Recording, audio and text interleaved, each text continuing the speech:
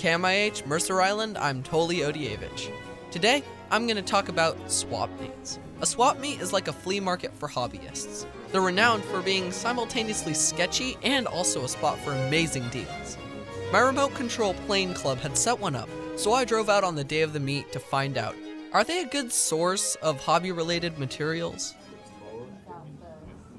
I got there half an hour before the majority of the sellers were to arrive, when the mist hadn't yet evaporated, forcing those who had already set their RC planes up to wick off water from the delicate aircraft. Some of the club youth were unloading 50 vintage balsa wood plane kits from a storage shed onto a tarp on the field. They'd been donated to the club a day earlier, and they were selling for as low as $20. In a hobby where a good plane can cost you upwards of around $300, this is a heck of a steal. I talked to Chris Randall, who was the event organizer, and he was very excited about the opportunity to sell these planes to the youth, who wouldn't normally be able to find such old aircraft on the mainstream market.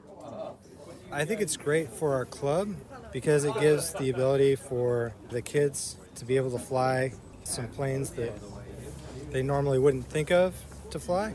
By selling some of these kits at the swap meet, it allows us to put funds towards the club for field improvements. As I finished talking with Mr. Randall, more people started to set up. To paint a picture, the field I'm talking about was right in front of the parking lot, so prospective sellers would lay their wares out on the grass in front of their trailers. And I could see planes of all shapes and sizes. There were some as large as my palm, and others that had fuselages so large a small person could fit in them. I spoke with one seller about his sales strategy at meets. Buyers and sellers both have to be realistic. I price my items to go, and frankly, if no one's showing too much interest, I start lowering the prices during the swap meet. And at the end of the swap meet, there were things that I just sold minimally because it was time to go home without them. So I like that. Of course, I wasn't just here for a scoop.